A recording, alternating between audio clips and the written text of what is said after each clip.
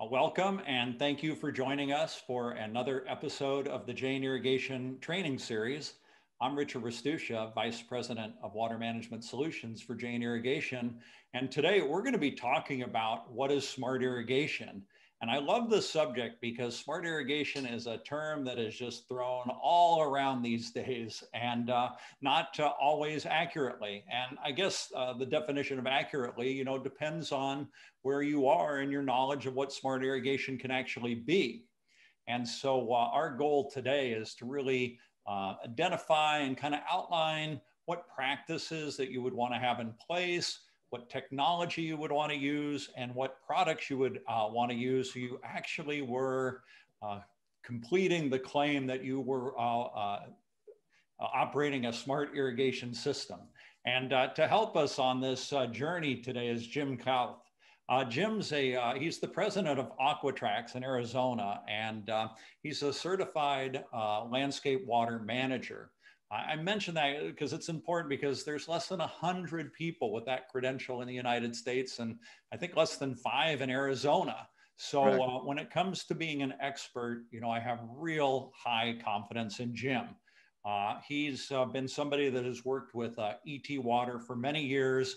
I know many of his customers personally, and they all rave about the millions of gallons and the thousands of dollars that Jim has saved them as a result of his good work, and somebody who can actually make the claim that he's a smart irrigator. So Jim, welcome. Thanks for joining us today, and help us out here. What is smart irrigation? Well, it's funny that's the topic because on Google, 28,000 people a month are entering that question. What is smart irrigation? Yeah. So there's a lot of people out there that hear about smart controllers, the technology that's out there for irrigation, but they don't know what it is. What does it mean to be, what does smart irrigation mean? Well, in a very simple way to explain it would be to say this. If you have a controller that's managing water and you have to set it for a certain day and a certain amount of time and how many times a week it runs, then basically that is dumb irrigation. Okay, so dumb irrigation is where a user says, whether it's a mom or a dad outside their home or a landscape professional, they're walking up to a timer or a time clock and they're saying, okay, I think it needs 3 minutes every 20 minutes, 5 times a day, every day of the week. That would be dumb irrigation. Smart irrigation says, okay, let's look at how much water does this plant material actually need? So the difference between dumb and smart is there's technology out there now, Richard, that can tell you how much water your landscape requires. So using the technology makes you an intelligent irrigator, which is what we're calling smart irrigation. On the first slide there, I just basically show some basic stuff, which is a smart irrigation controller. There's a picture of a weather station. In one of the pictures, there's a little rain sensor there that collects rain on the wall, that little white thing. Then you have the sprinklers and you have the water meter. So what is irrigation? Irrigation is taking water from that water meter and putting it out on that turf. That's what irrigation is. But you want to do that as efficiently as you possibly can. And that's what's important, is how do I go from the water meter to my yard and give my yard how much water it needs without overwatering, if that makes any sense. So smart irrigation is just simply watering your landscape efficiently. And we know, and everybody knows this, more than 50% of water usage in America is for landscaping. It's not being flushed down a toilet. Also in Arizona, I know in Nevada and California, water costs have doubled in the last 10 years. In fact, one of the main water providers in Arizona has requested a 14% rate increase here in Arizona. We also know that today, with the drought and the conditions of the Colorado River and Lake Mead and the aquifers that we're pumping water out of, that we can't afford to waste water. Let me explain what I mean by this. The state of Arizona and every state has to certify an assured water supply to the federal government, saying that they have water for the next 100 years. If you can't assure the federal government that you have water for your community for the next 100 years, they won't allow you to build another house. They'll stop you. So you can't, no construction happens, nothing happens. So what the states have to do is they have to do what is called a basin sweep. And I don't want to lose anybody on this, but I just want to explain what's going on.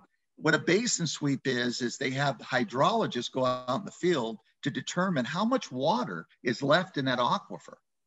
You know, rainwater that falls into the mountains or comes down the mountains as snow and then becomes water and goes into a lake, that's renewable water. But what the water is that's in those aquifers is not renewable. So if the communities or the states or the cities pump all the water out of those aquifers, well, it's over, folks. You've got no more water. So what they're required to do is they're required to certify every year to the federal government, to the Department of Interior, exactly how much water that they have available so that they can continue to build homes and more people can move into the community. And if you can't assure the federal government through your testing of the aquifers that you have the water, they shut you down. So what's facing these cities in these states that have been in a drought is before we were pulling a lot of water out of the Colorado River, California, Nevada, not so much Nevada, Arizona certainly, and it was being used for farming. So that the aquifer water, which is clean water, was being used for drinking for households. The lake water was being used for farming because you didn't have to treat it. You could just pump it right onto the farm and there you go. But what's happened now is we've had to cut back on the water that we're getting through the lakes, through the Colorado River. So now farmers are tapping into wells and pumping that water out on crops. And now the aquifers are going down.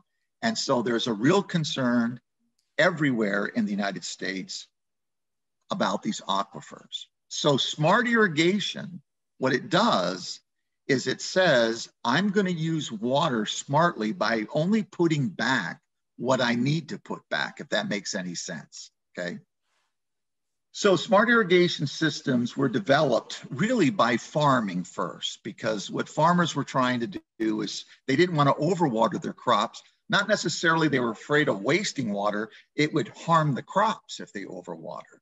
So they were using technology to determine how much water they needed to put on the crops. And then that technology got transferred over to the landscape irrigation industry so that now we're using the technology that began with farming. And so what happens is smart irrigation systems are systems that are either run off of a weather station that says this is how much moisture evaporated out of the soil, or they have sensors out on the property that tells them how much moisture has been depleted out of the soil. So a smart irrigation system runs off of two things, and sometimes both. It'll run off a weather system or it'll run off of a sensor system. So what we have to realize is how much water does our landscape need? Well, the state and the federal government have already figured all this out. They've done all of this work, put together these great algorithms and everything so that no matter where you are in the country, you can figure out how much water you need to be putting back in the soil. The NASA sent off an ET satellite in January of 2015. That satellite covers the Earth. And so that satellite looks at every inch of ground in the United States. some companies like Jane is able to pull that information out of the satellite and figure out exactly how much water needs to be replaced, whether it's on a farm or turf or whatever. But basically what that technology is ET, not the little guy, you know, from the movie, but ET, which is evapotranspiration. So it's an ET satellite, and it goes all over all the world. And other countries have put those satellites out there, and now everybody's sharing the information. So honestly, our government knows how much crops are growing all over the world, and countries know whether or not there's going to be a food crisis because there's not enough crops out there, or whether there's a water issue.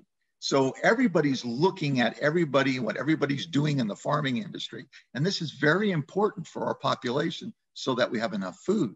So the ET technology has been translated over to smart irrigation for the landscape. So I have a little kind of a display here that talks about ET. So what is ET? So a plant transpires, think of a plant perspiring.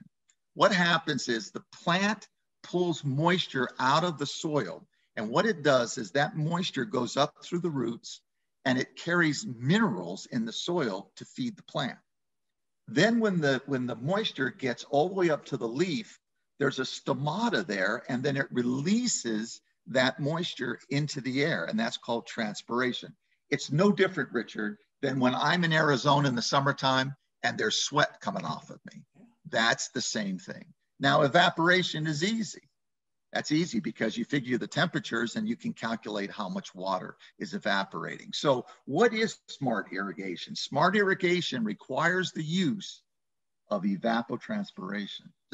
Am I getting this across? Yeah, you're hitting it really well. And we've got a bunch of questions already. And I'm glad people have already figured out the Q&A in the chat. So let me go a little further. Okay. I won't start talking about flux capacitors just yet. I'll hold off on those. Stomata might have, that's pushing it. Everybody just stay with me, and I'm gonna just show you a few things, and then we'll get right into these questions, I promise, okay? So in this next slide, you can see like the one slide shows soil with no moisture in it. You add water, and then you have moisture in the soil. And I people talk about watering the plants. You don't actually water a plant, you water soil. And a lot of people don't realize that. But you're actually watering dirt because the plants need the moisture in the dirt. So smart irrigation is real simple. Used by the plants, but don't overwater. I think that's as clear as I can make it. And to do that, you need to be watering using ET. And if your smart controller is not ET based, then basically it's just a glorified controller attached to the internet, but it's not using any weather or any kind of algorithm to determine the water usage. You're still just setting it Monday, Wednesday, Friday, 10 minutes for, so many times a day. What are the best smart controllers? And this is something, because I work probably with more smart controllers in the state of Arizona than anybody, Richard. That's true. We manage 1 billion gallons, way over 1 billion gallons of irrigation water every year. And when we talk about smart irrigation, there's no way that I could manage that water to the degree that I'm managing it and provide the savings for the facilities that we're providing savings for without the use of a smart irrigation controller. Just forget it. Now, I have in the past, before there was ET Water, I knew how to calculate an ET Water program so that I would take data and actually write a schedule and go to a controller, a standalone controller, and actually schedule every station according to my ET calculations, okay? Richard, that took a lot of work on me, all right? A lot of time. A lot of time. Even to this day, I will still do an ET calculation myself and compare it to the ET controller that's being operated. And so like with ET Water, I will go ahead and calculate what I think the runtime should be, how much water I think it should be putting out. And then I'll go on to the computer and see, well, what did ET Water come up with? And what's interesting is that it's always within a minute of what I'm saying. Yeah. And I'm always looking at it. And I will say that ET Water is a little more generous in its calculating than I am, because my calculations are tight, and ET Water is a little bit friendlier with the water than I would be. But anyway, so what's the best smart irrigation controller? And you got to have one to be a smart irrigation manager. Number one is you have to be connected to a weather station. I'm going to say this again, Richard. You have to be connected to a weather station, preferably more than one weather station, because if you have 3 weather stations around you, and these weather stations are owned by the state government. They're at high schools or at elementary schools, they're on government buildings, and anybody can tap into them to use them to calculate, because if they're weather stations that will calculate ET for you. So you can get this information into your computer so that you can come up with a schedule. If you just have one weather station and it's pretty far away, well, it might not be a very good determination of what's happening at your property. It'll be better than none, but if you had 2 or 3 and you could kind of triangulate and say, okay, here's what we've got in this area. So again, what I do is I check the weather stations that my smart controller is using, and every once in a while, I'll go and check on those weather stations. Most of them are Davis weather stations, but I'll check on them, and just to make sure that they've been updated and they're running and all of that. So number one is you have to be connected to a nearby weather stations. Now, some quote unquote smart controllers, they are not getting real ET rates. What they're doing is they've been programmed with historical ET rates. So what was the ET rate this month on average for the last 10 years? Well, I understand that. The problem is, what if you have a record heat like we did last year, where you blew out historical ET rates? You then totally underwatered everything and your plant materials dying. So you don't want historical ET rates in your system. You need actual ET rates. What if it's raining? What if humidity is a big thing, Richard, with irrigation? You can't grow Bermuda grass without humidity. So in the summer months, you might have an ET rate, but if your weather station is showing you a very low humidity, then you know that you have to put more water out there to grow Bermuda grass.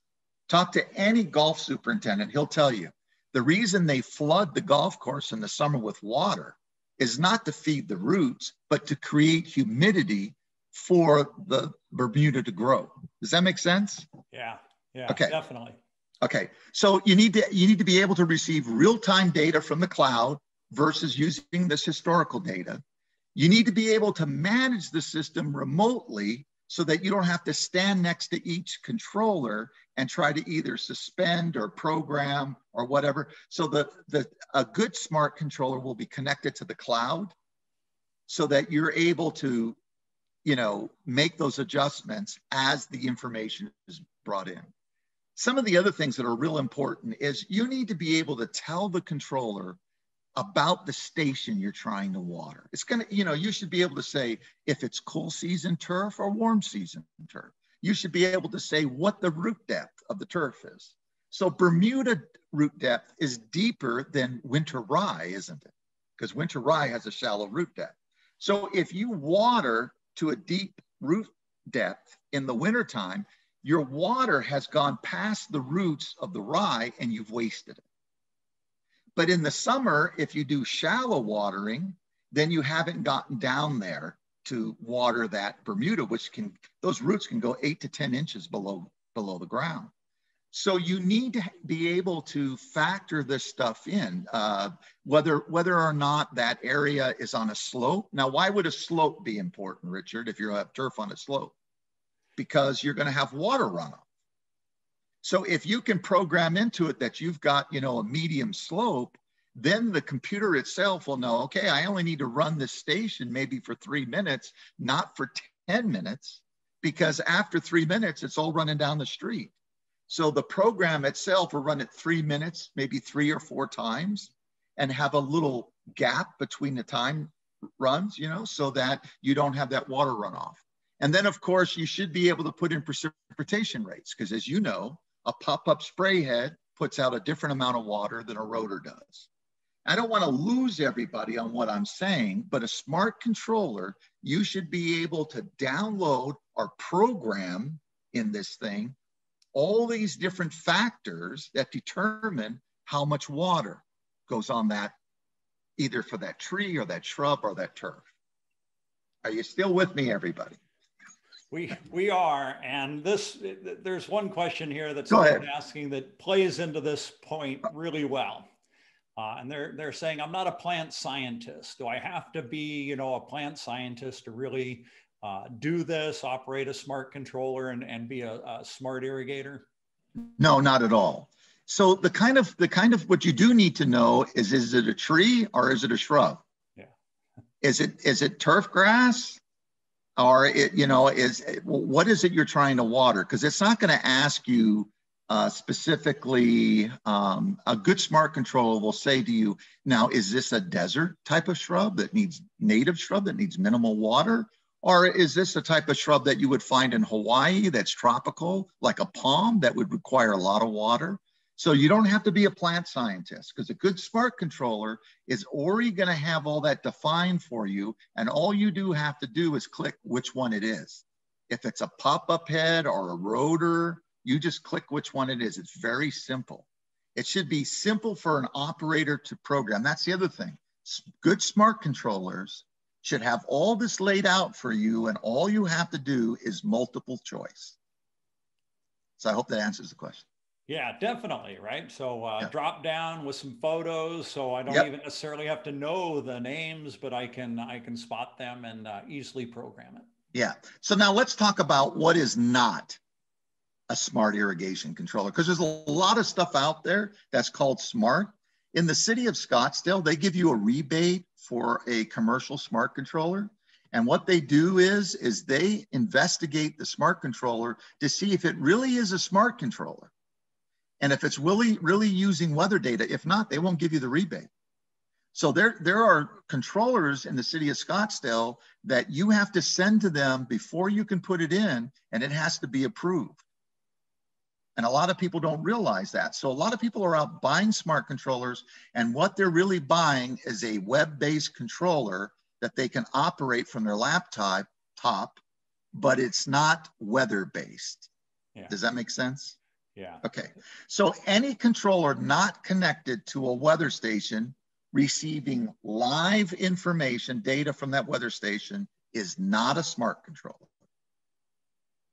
If you're not connected to a weather station, you don't have a smart controller. Also, if the controller itself does not calculate the water requirement of the plant. Let me say that again. If you bought a smart controller and you're saying, I want to water this 10 minutes every other day, and you're determining, you have to determine how much water is being put out, that's not a smart controller. Yeah. What a smart controller does, it takes the guesswork out of how much water the landscape needs. You get this? Yeah, because it's really science, right? It's science. It's all measurable. We know what they need. We just have to measure it and then put the right amount of water in. Right. So any controller that requires you to tell it how much water to put out is not a smart controller.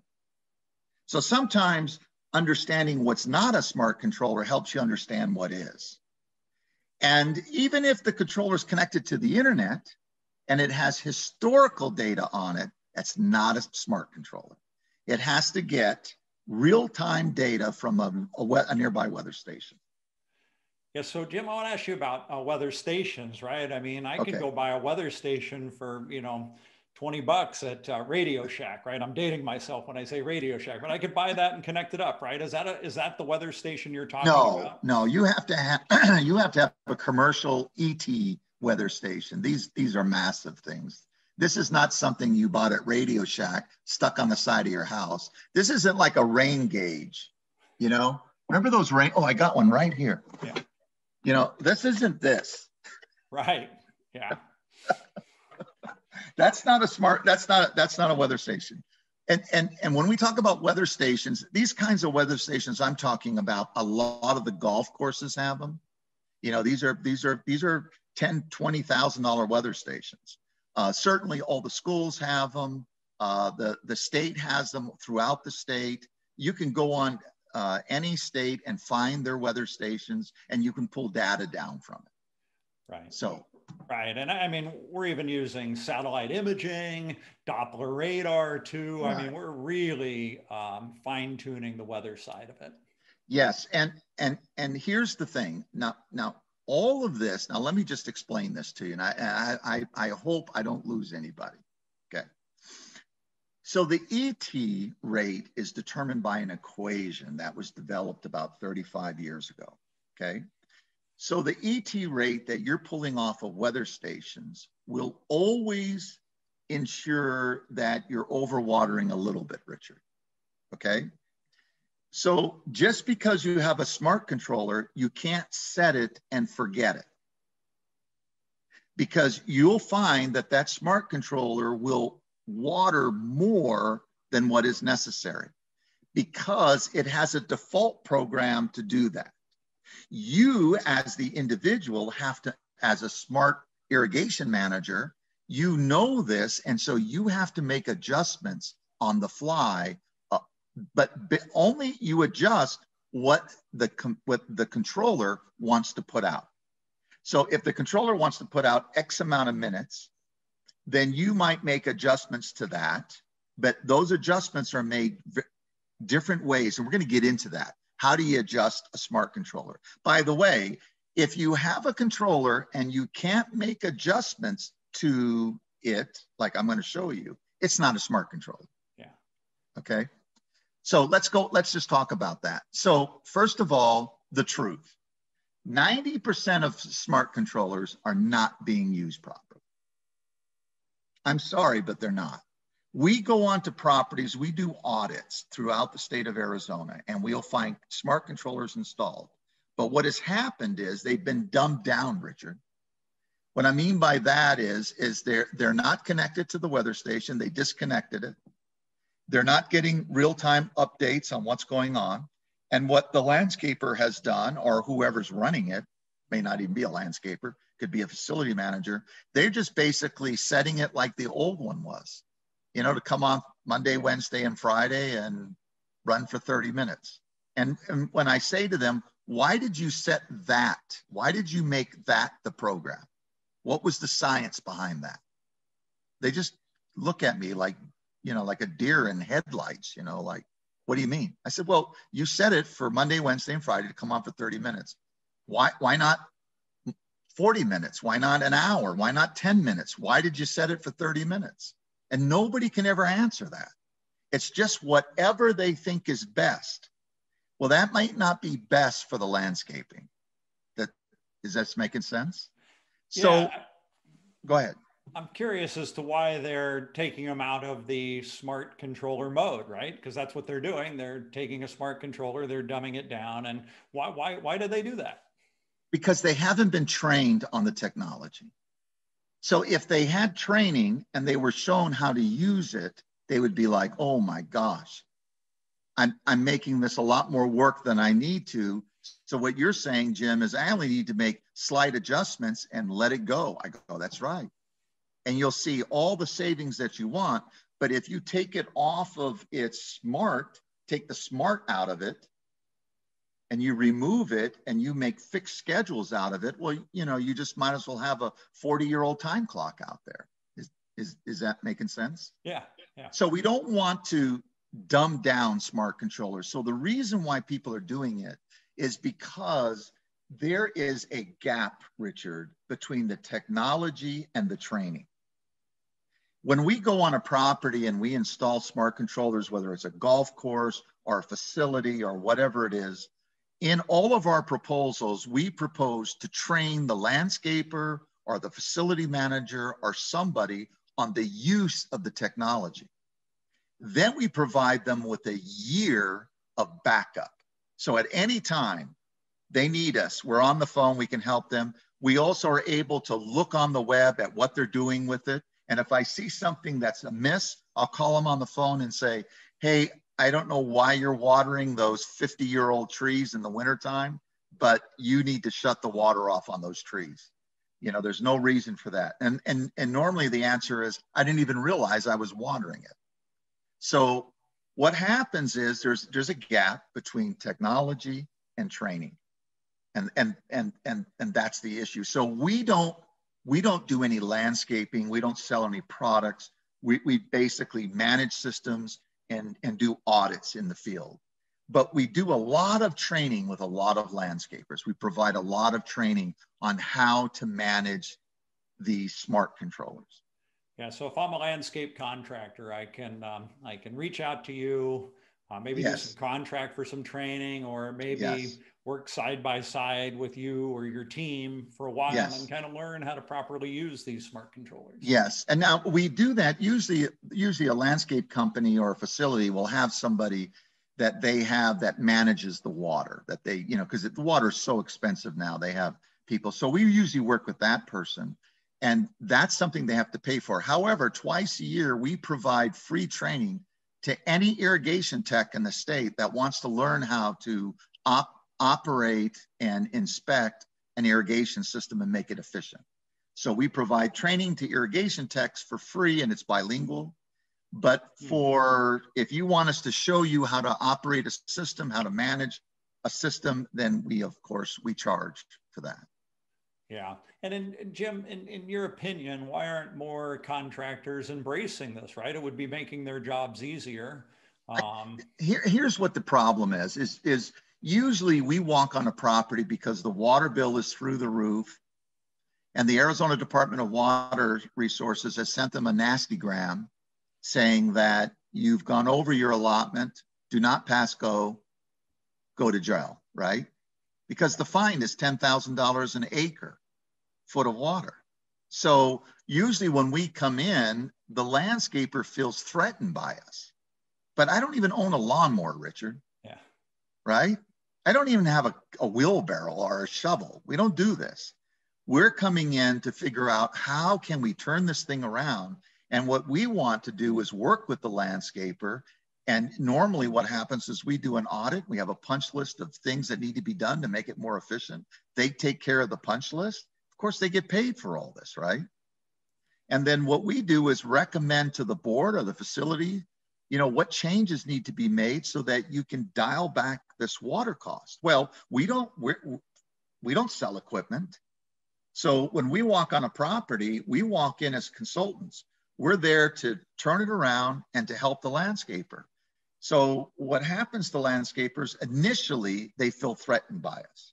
Once they get to know us, well, they love us because they get to keep the property and the water bill goes down and they all look good.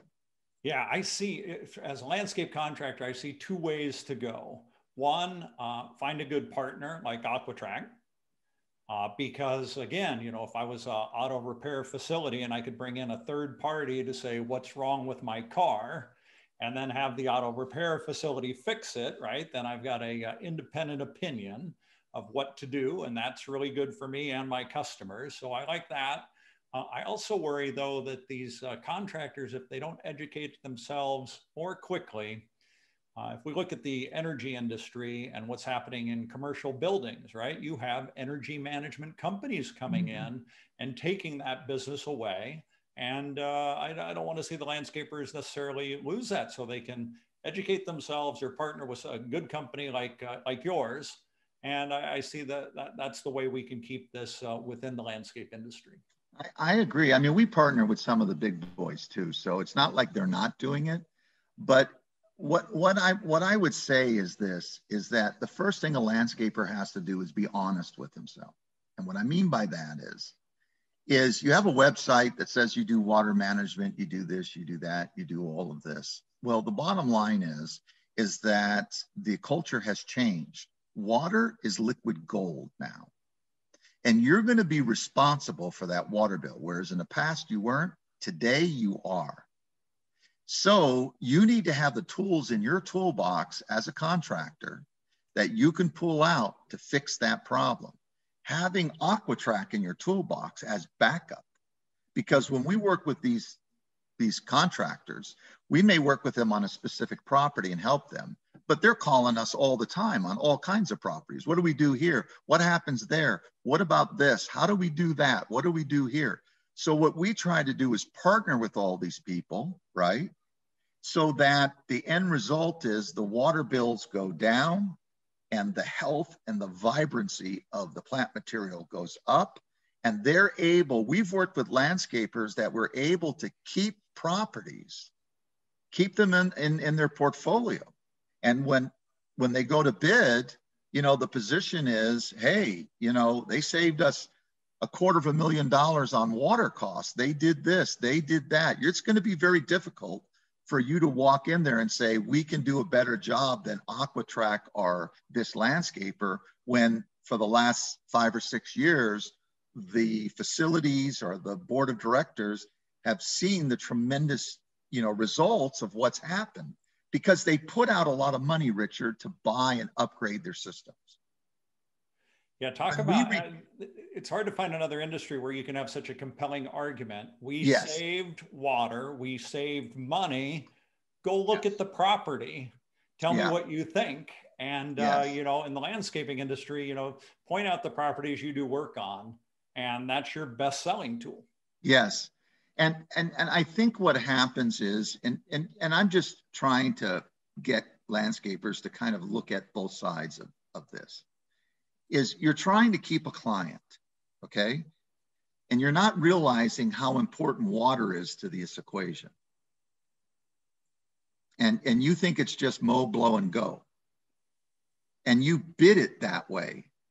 Now you're realizing, man, it's going to take a lot more cost on my end to really do a good job here. And what poor landscapers are having to deal with is, if they bid it correctly, so they can do the good job, somebody comes in and underbids them. Yeah. So what we do is we educate the landscaper on how to make the presentation and how to show them the difference between apples and oranges. And every time we've done that, they've always gotten the job. They'll pay more to get better service. They will, Richard. Yeah. Oh, absolutely. I know that, I've experienced it, and I think more people are understanding it today. Yeah, yeah. Okay, so Smart Irrigation 101. Okay, so let's say you want to be a smart irrigator like me. What are some of the things you need? Well, number one is you need an ET smart irrigation controller. Did you get that? ET, okay? If it's not getting real-time ET data, you have a dumb controller. That makes you look dumb. The other one that you should have, or would help tremendously, is flow sensing. Now, what do we mean by flow sensing? Well, here's a very simple explanation. So when you have an irrigation controller and you have a flow sensor on it, and all of a sudden a valve leaks and you're not running a program, it senses the flow through the valve because the valve's leaking. So it sends you an alert and it says you got a valve leak. Very simple. You can say to I can call a landscaper and say, hey, valve controller 42, valve 13 is leaking. Oh, okay, we'll get to it. Okay, great. It's not major, but you can see the leak in flow sensing. The other thing is, if you have a broken head or a broken lateral line, flow sensing will just give you an alert that, hey, you know, this water normally runs at so many gallons per minute, and there's been a change and it shot up. And it shot up like 25%. And, you know, that tells you, okay, we need to send a tech out there to go investigate that to find out what's wrong. The other thing you want to have in your toolbox are fixed nozzles. I can't tell you how bad adjustable nozzles are in a pop-up sprinkler. I mean, any irrigation contractor that's listening to this or watching this, or any homeowner, get rid of adjustable heads, because every time they pop up, they adjust in the wrong direction, right? If you get fixed heads, that means they spray out in one direction and they're that way. Every time they pop up, they spray out. If you get the adjustable kind, They don't. And if you're watering the street instead of your yard, okay, the grass doesn't grow in asphalt. I just figured that out. So you need to change that. And then the last thing we have is a multimeter. If you don't have a multimeter, then you can't be a smart irrigation controller. So why do you have to have a multimeter? Because if the controller doesn't work, that's what you use to determine whether it's not getting power or it's not putting out power, or if the solenoids have gone bad, or all of that. So all of my techs in the field are trained on smart irrigation controllers. They're trained on hydro flow sensors. They're looking for fixed nozzles out in the turf, and they all have multimeters and even more technical equipment with them. So if you want to really be a smart irrigation person, and you have an ET smart controller, and you've got flow sensing, and you've already got those systems in place, then there's one other thing that you have to do to be a smart irrigation controller, irrigation person, and that is to inspect the system, Richard. And Richard, nobody does it. Nobody. So you got to go out there, you got to go to the controller, you got to turn the systems on, go out there, walk the property, what's working, what isn't working. 50% of the savings that we generate properties, Richard, 50% are because of the inspection systems, the proactive inspections. These inspection systems are super important. For instance, on this page I'm showing, this is just one of my techs a couple days ago, went out and did some inspections. So look at the pictures. The valve's broken, there's a lateral line damage. There are valve 7, there's a broken rotor. We have a valve leaking. We have a thing spraying out. So this property has a smart controller. But Richard, if these things don't get inspected and repaired, the smart controller doesn't help us. So you can't have just smart irrigation. You got to have smart irrigation techs. Right. I absolutely, and especially because a lot of the irrigation takes place in the dark when people aren't around to see it. ET Water smart controllers, they'll give you an alert that you've got a high flow, and they'll shut the zone down and won't turn it back on. But somebody who doesn't go out and fix that, you're going to still have the problem. And I agree. I think the inspections are so important, and they've got to be regular. It's got to be part of the routine. Right. Just, you see what it is. An ET controller, Richard, is taking weather data, and it's being proactive. Let me explain what it does. It takes this weather data and it puts together a program 1 week forward, okay? That's proactive. It's assuming that this is what it's going to be. Now, each day it gets new information. It can change that, but it will put together a program that's proactive. This is how much water should be put out based on the information that we have. Well, when you're doing inspections, you're being proactive. You're not waiting for the water bill to come in and see it's gone through the roof to go out there and find a mainline leak. You're not waiting to see something. You're going out there in the field and you're testing it. Every day, I have technicians all over the state of Arizona. They're inspecting controllers, they're inspecting valves, they're testing solenoids, they're testing master valves, they're out there testing flow sensors, they're doing all of that. Every month, I have technicians out there inspecting water meters, Richard. So why do you think we inspect a water meter? Yeah, well, I think you have problems with your water meters too all the time. Yes, right? you do. Yes, you do. We've had water meters spinning and no water moving. Yeah. We had one water meter at the Arizona Grand Resort produced $150,000 water bill. Yeah. Wow. And it wasn't even running. And they paid it. And after they paid it, the facility manager said, wait a minute, hold on, what? And then they called us to do an investigation. So we went out there and did a water meter audit and found that they had water meters that were spinning and no water running through. So so we have to inspect the water meters. But what we're really doing, Richard, is what we do is we open up a meter box, we're looking at the water meter and we're turning on the master valve without turning on any of the valves. And we're seeing if we see any spinning. Yeah. Now we know we have valve leaks down the line or breaks in the line. So we want to do water meter inspections all the time. And then of course, we do soil tests.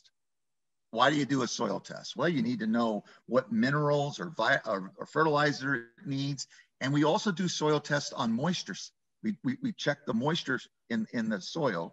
So we just want to say is, okay, if this is saturated, is it really saturated? So we'll do, you know, you stick the thing in the ground, you turn it, you pull the plug up, and we send it in and we get all that information off of it. So inspections are a big thing. This may be more than what anybody on television is watching right now, and the world of the World Wide Web really wants to get. But I'm thinking if I can just get some people watching this to say, you know what, Jim's right. We need to also do inspections. Besides that, I think it would help. Yeah, I think the other thing that's important, Jim, to point out too is that if you've got a turf area, it's a turf area because people are there playing on it, sports or recreating on it or jogging, and accidents happen all the time, right? Yep. Things get kicked, things Yep. get, you know, it's from normal wear and tear, especially Yes. where you have a lot of people using it. So Yes. this is why it's so important. Absolutely. Yeah. And broken heads are normal, Richard. That's what you should see. Every time you do an inspection, you should see things that are out of adjustment. That's nothing bad. That's what you're looking for, right. You know? Now, let's say you've got an ET water controller, Richard, and you're out there and you want to make adjustments, okay? See, now, if you have a dumb controller, then what you do is you have to go back to the thing, find that station, turn it over there, adjust the minutes up and down, because you want to make an adjustment. Well, you can make adjustments to an ET water controller that you can't make to a dumb controller. And we're going to talk about those adjustments. Now, I'm kind of giving some of the inside secrets of how we manage ET water controllers. So, you know, I don't want to see anybody that's watching this show going out there and selling my ideas, you know, on the internet of this is how you do it, but this is how you do it. Just joking. There's a thing called depletion. So there's a depletion rate when you have an ET water controller. But what happens is you're telling it when the water gets, like, let's say the root zone is 6 inches. You say to the ET water controller, once you get down to 3 inches or 50% depletion, turn that water back on and fill that back up, right? It's kind of like this. No, not like this. Like this cup of water right here. Okay, so the water's here. When I drink it, it drops down there.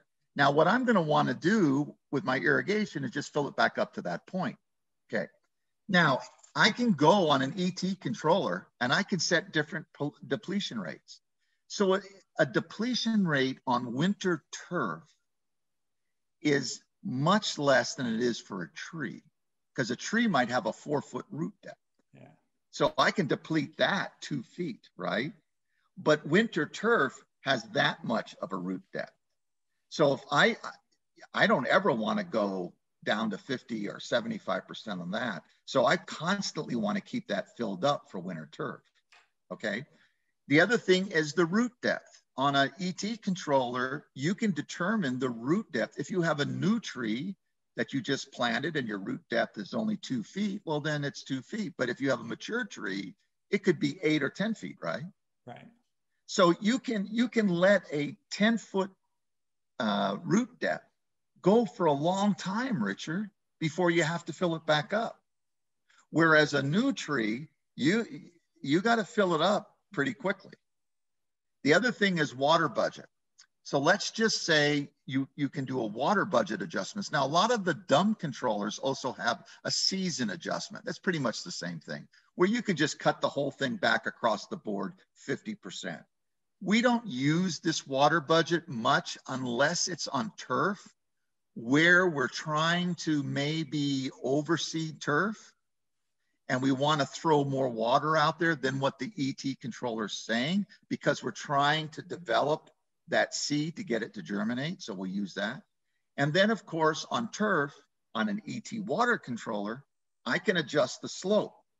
Yeah. So if I want the water only to water small periods of time, like 1 or 2 minutes, I increase the slope. If I want it to run more at one time, I can decrease the slope and make the computer think it's a flat surface. But normally what we do is we increase the slope because what we're trying to do is it's the same amount of time, Richard, it's just shorter intervals. Does that make sense? Yeah, a lot less runoff that way. A lot less runoff. And the reason in the winter you want to do this with winter grass is because the sidewalks around the grass, if they get wet and stay wet and you have freezing temperatures, it turns to ice and people can slip and fall on the ice. And we don't want that to happen to anybody. So in the wintertime, if there's a possibility in Arizona of freezing temperatures, we'll bump the slopes up and so that the intervals are much shorter, you know, and so we don't have that any kind of runoff onto the sidewalks. So that's kind of a technical thing there. Right. Yeah. Okay, so here's my biggest secret. And Richard, I don't know if there's any way that you can get everybody to swear never to disclose this, but this is my biggest secret of water management. I don't know, Jim, we've got a few hundred people watching today. So well, they're going to have to, they're going to say it. Okay, here's the deal. If you ever use my secret, you have to say, this is Jim's secret. Okay, that's all you have to do. Just got to give me credit for it. Okay. The biggest thing to saving water and managing a smart controller is shutting them off. Yeah. Now, in the past, when I had all these standalone controllers all over Arizona, Richard, it was like a fire drill when it was raining. I had people everywhere. We were jumping out of cars in the rains with umbrellas, running up to controllers, opening them, putting them on rain delay, shutting them. Some of them we had to just simply turn off because they didn't have a rain delay, right? None of them had rain sensors, literally hundreds of these things. When it rained, I was a madman all day just shutting down systems. Well, the great thing about an ET smart controller is I can sit in Hawaii on the beach, right? Yeah. And I'm getting weather info and I can just hit a button, bing, and I've just shut down all of the state of Arizona so there's no water. I don't know about California where you're at, but in Arizona, if you drive down the street, they have these signs, these digital signs that tell you accident ahead, blah, blah, blah, you know, all this stuff. I wrote them and said, listen, when it rains, why don't you put a sign up that says, shut off your irrigation? Yeah. Because just to give you an idea, on one property every day, this is one property we manage. On one property, every day we have the irrigation shutoff saves $4,500. Yeah. On another property, $1,800. On another property, $1,200. So the biggest secret to managing water smartly is being able to go to an ET controller and you don't have to shut it down. All you have to do is suspend it. And then the great thing about a smart controller, it'll say, oh, you want to suspend it. You've got some rain. So how long do you want to suspend it for before you want me to start watering again? See? So I can say, well, this was a pretty good rain. Suspend it for 4 days and don't water anything. Or it was a little rain, suspend it for 2 days or for 7 days. But I can also tell ET Water at the end of the suspension, consider, right, that the soil is depleted 75% or 20%. At the end of the suspension. Otherwise, other controllers that are not smart controllers will try to re-water all that time that it's been shut off when it turns back on. And you don't want that to happen. So if you turn a controller off and it stays off for a week and then it comes back on, you don't want it to try to water in a couple of days, that whole week of water that it missed. So a smart controller will understand that it's being suspended because of rain and it won't try to go back and water. Does that make any sense? Absolutely. And I thought it was really generous of you to share your greatest secret. I know. Yeah. So I would say that the more often that you can shut the irrigation off, the better and smarter you are as an irrigation manager. Of course, when it rains and in the wintertime, this stuff should be shut off anyway. Some irrigation systems are winterized, but the greatest secret is Well, in the city of Scottsdale, Mesa, Tempe, those three, if they see you running water while it's raining, you get a $150 fine. Yeah. So they do that in Nevada as well. Yeah. Well, and they should. Yes. Right. Yeah. I mean, it's too valuable of a resource to be wasting right now. Yeah. I don't know, Richard, do you think this answered the question, what is smart irrigation? Boy, I think you did. I think you did a very good job on this, Jim. And we're going to send out an email with a copy of the video or a link to the video to everybody who attended today. We'll go ahead and put your contact information in there as well, so that if they have questions or want to work with you in Arizona, boy, they should give you a call, right? Yep. I'll help them any way we can. Okay. All right. That's great. Well, listen, thank you so much. You're always such a great guest. So interesting and knowledgeable. We really appreciate your time today. And for all of you watching, thank you for watching and helping us promote this whole concept of sustainable irrigation. We're always looking to conserve. So thank you. And next week, we're going to have a couple lunch and learns Wednesday and Friday. Wednesday is going to be on telemetry. What is telemetry and how do you use it for water management? And then Friday, we've got Charles Fishman. He's going to be talking about his book, The Big Thirst, which was published almost 10 years ago to the day. So he'll be talking about the success of that book as well. So Jim, again, thank you very much. Everybody, thank you. Have a good weekend, and we'll see you next time. Thanks.